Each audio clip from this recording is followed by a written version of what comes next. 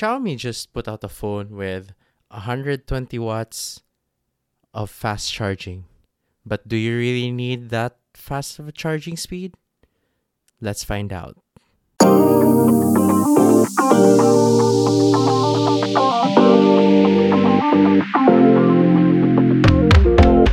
Welcome to Techie Speak, an utterly techie podcast where Julian CB, that's me, speaks his mind on various tech topics for techies and non-techies alike.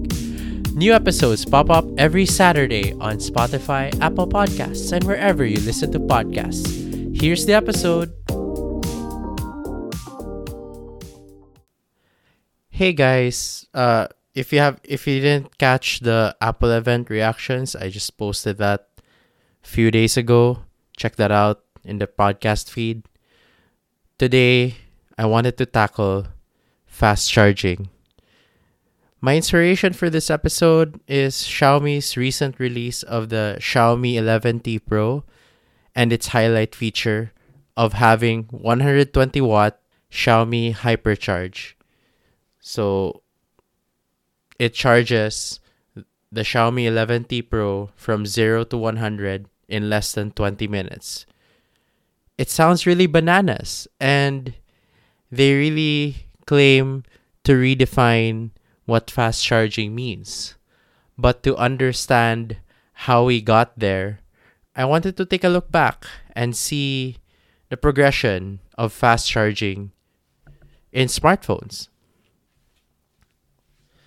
First off, to understand fast charging, we need to know why there's a need for fast charging. One, people are impatient and they don't want to have to wait long to charge their batteries, because I think back in the early days of smartphones, they used to wait for an hour and a half, 2 hours just to charge their phones. And now with ever increasing demand for a lot of activities with their phones, I think people expect more from the phones, including being able to charge the phone fast. So that's part of it. People are impatient. And two, it's a competitive advantage / unique selling point for tech companies to provide fast charging. Some of the bigger brands are, for some reason, already staying away from insane speeds for fast charging. But I see it as a competitive advantage for other brands, like, let's say, Xiaomi or Oppo or other brands that have their own proprietary charging tech. Speaking of proprietary charging tech, my first experience with fast charging was back when I used an Oppo F9. I think that was like 3 years ago, 4 years ago. I'm not exactly sure. One of those two. It was my first interaction with fast charging. And back then, it was still Oppo's VOOC flash charge. It was still 30 watts, and I would be happy to get 0 to 100 in around an hour plus. So it's not really an hour. It's not really those crazy speeds we see now, but that was the beginning, using 30 watts VOOC flash charge, because that was a highlight feature of the Oppo F9 back then. And I actually miss that red / purple / pink color myself. But other than that, it's the charging speed that really stood out to me. So now that I've said my experience, why is there a need for fast charging? I want to tackle the different ways on how these phone makers do fast charging, because there are different ways to do it, and some companies found like unique ways to deal with charging speeds. First, you simply use more power.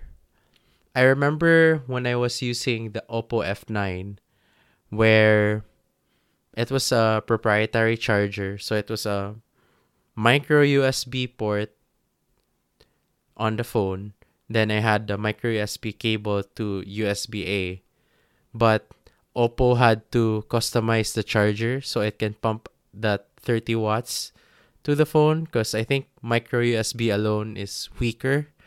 So Oppo had to do their own proprietary charging magic to bring it up to 30 watts.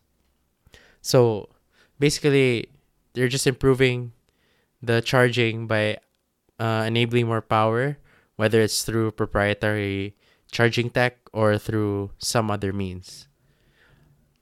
Another instance of using more power, I think it's the phones that use 18-watt quick charge, like, let's say, the Realme C25s, like low-end Xiaomi phones like the Redmi 90, because yeah, it's an affordable phone, and you don't really expect much with affordable phones, especially in the entry level.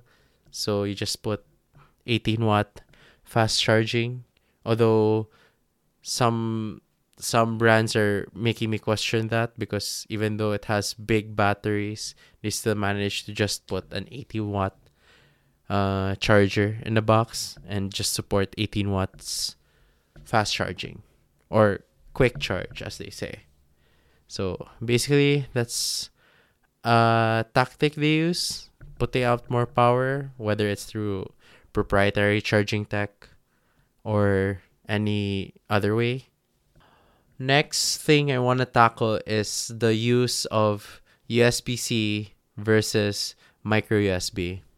So, in the early days of Android, they were all using micro USB, which was a very weird connector, because it seemed like just to power the phone. I mean, just to charge the phone, like to be able to charge. But unless there's some proprietary tech in it, then it wouldn't really hold much current, and it wouldn't really carry much power to charge the phone at faster speeds. So when Apple made the USB-C port popular because of the full switch to USB-C ports on MacBooks, that gave an effect where future devices would use USB-C, although there was this thing with USB-C cables not being really what they say it is. I mean, the USB cables aren't working as they're supposed to, because they're of a different specification than what we expect from USB-C. Because I think in the early days, you could use the USB-C connector, but your transfer speeds, or the speeds you get when you transfer files between your laptop and your hard drive, let's say, it's slow. So, because it's slow because it uses the USB, an old USB standard. I think we're more familiar with USB 2. That's the pretty prevalent port here in the Philippines, at least, where, when you use a USB device, it's usually USB 2. Although, to be fair, I think we're improving slightly to USB 3 thanks to the USB-C connector.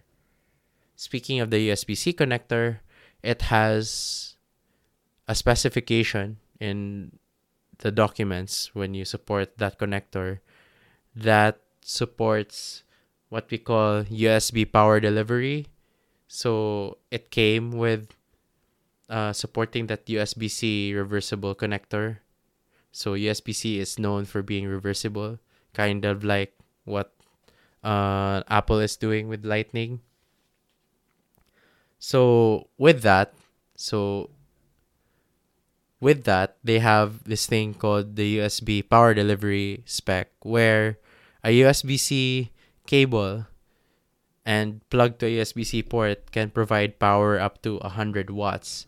We see laptop makers using USB Type-C as either the main option, but the main options particularly for ultrabooks or like thin and light laptops, rather than those gaming laptops where they still plug through a separate connector because it cannot hold the necessary power needed to power the gaming laptop. So like I would see like more than 100-watt chargers, like 200 or 300 depending on the laptop itself.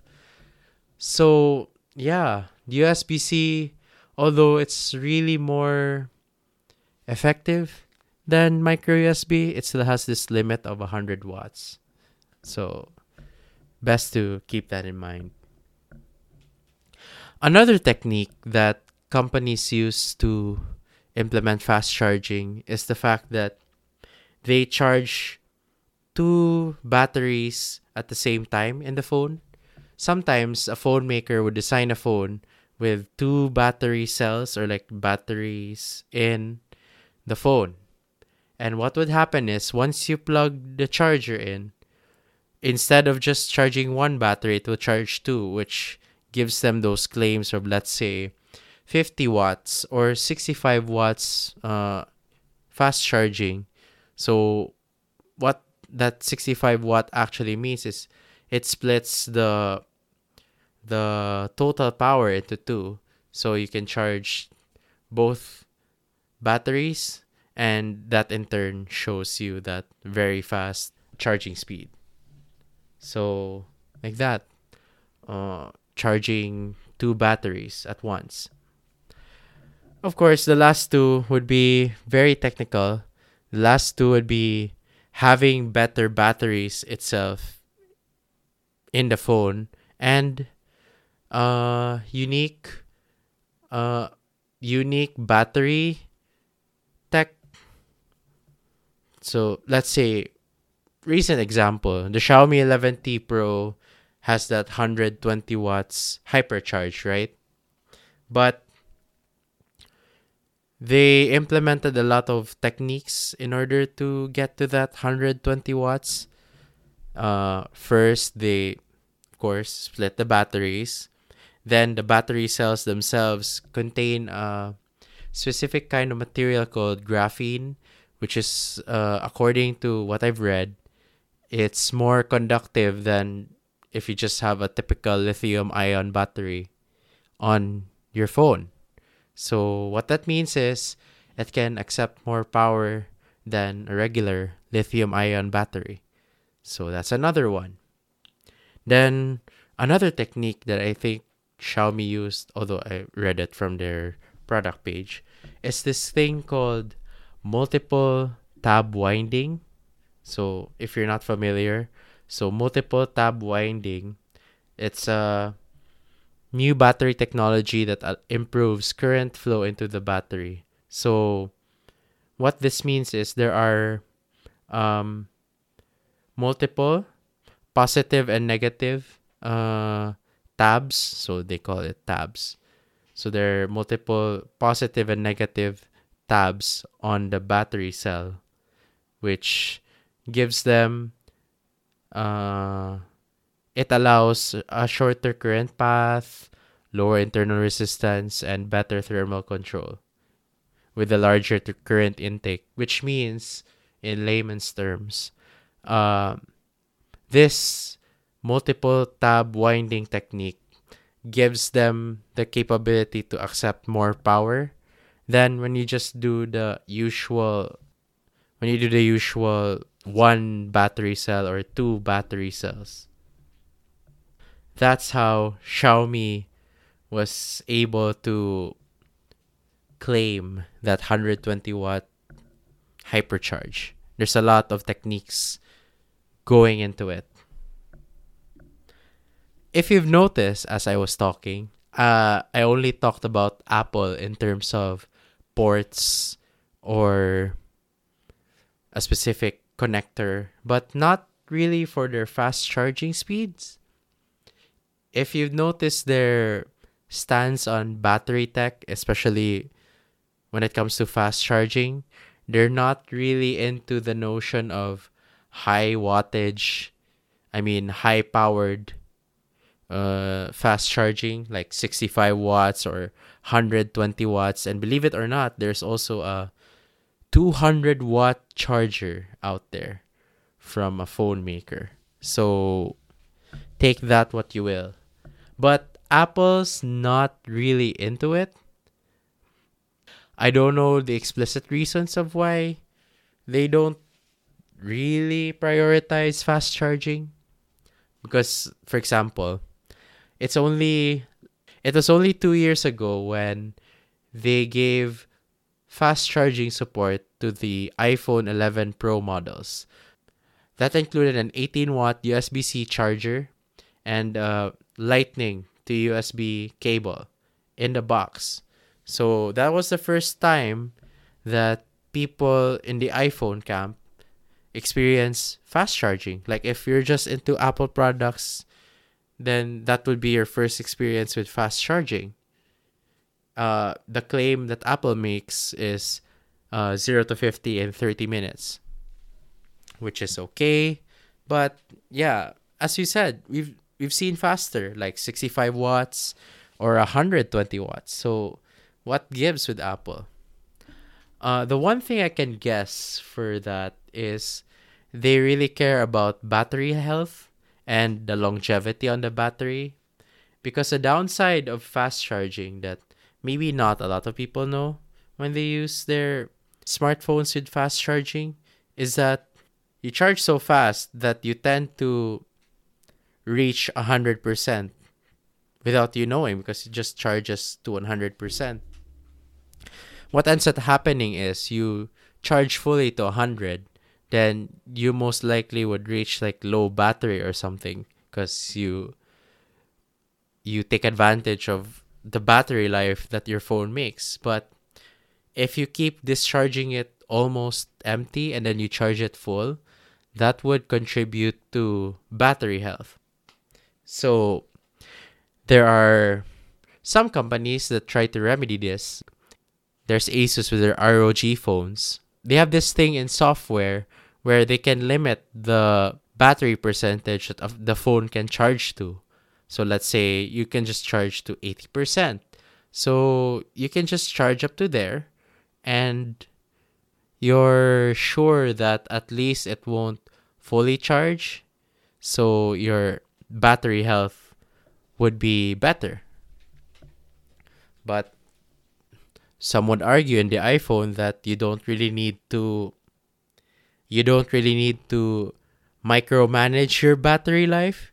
I've watched this Rene Ritchie video, and it's about if you should baby your battery. Like what you hear that you must only be between 40 and 80% battery for the battery to last longer, and your battery percentage on the iPhone would be like near 100%, which is good, but it's like you're not using your phone to the fullest potential. And so, yeah, Rene Ritchie's video speaks it all about iPhone charging. Like, should you baby it, or is it fine to do it without any babying? So, things like that. All in all, I like fast charging. It saves me time when I charge a phone. Yes, the iPhone 12 Pro I have with me technically has fast charging, but it's only up to like 20 watts. And so once it reaches like that 0 to 50 in 30 minutes still, so it would slow down. So it would take still like what, an hour and a half, maybe a bit less, but basically that's the same level. Yeah, that's my gist on fast charging, where we are now with that Xiaomi Hypercharge or the 65 watt or even 20 watt. But at the end of the day, I would like to see battery tech improve even more, in a sense that we wouldn't be worrying as much when it comes to maintaining battery health or like charging at a certain time or a certain date or whatever. Like, I want a future of battery tech where we don't really have to think about a lot of those things anymore.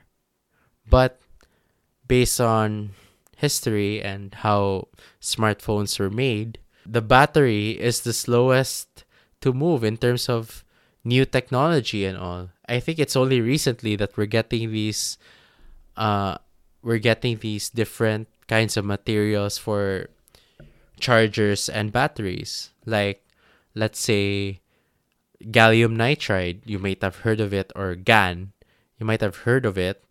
That's basically in more recent chargers, and that material allows them to shrink the size of the charger but still provide like higher than expected power. Let's say, like for example, Anker Nano 2, not sponsored, but figured I should mention it.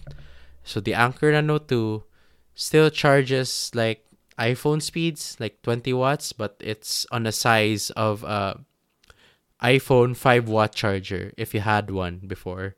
So imagine the iPhone 5-watt charger and the Anker Nano 2 beside them. They're basically almost the same size, but the Anker one reaches 20 watts. I think in the future, we will see more improvements with charging tech more than the battery tech itself. But I'm also glad to see improvements in battery, like the graphene being used in the Xiaomi 11T Pro with their 2 battery cells and that multiple tab winding technique. And I hope to see more of that in other phones. I don't think the other companies are sitting down. That's it for this episode about fast charging. I hope you learned a lot about fast charging, whether it's through more of the Android side of things or how Apple is being conservative with batteries. If you're happy with what you're listening, leave a rating and review on Apple Podcasts or follow on Spotify. Until the next one, guys. Bye! Thanks for listening to this episode of Techie Speak, an Utterly Techie podcast. You can follow at Utterly Techie on Facebook, Instagram, and Twitter. You can also check out utterlytechie.com in order to discover more of the techie life through tech news, reviews, and opinions. See you next week!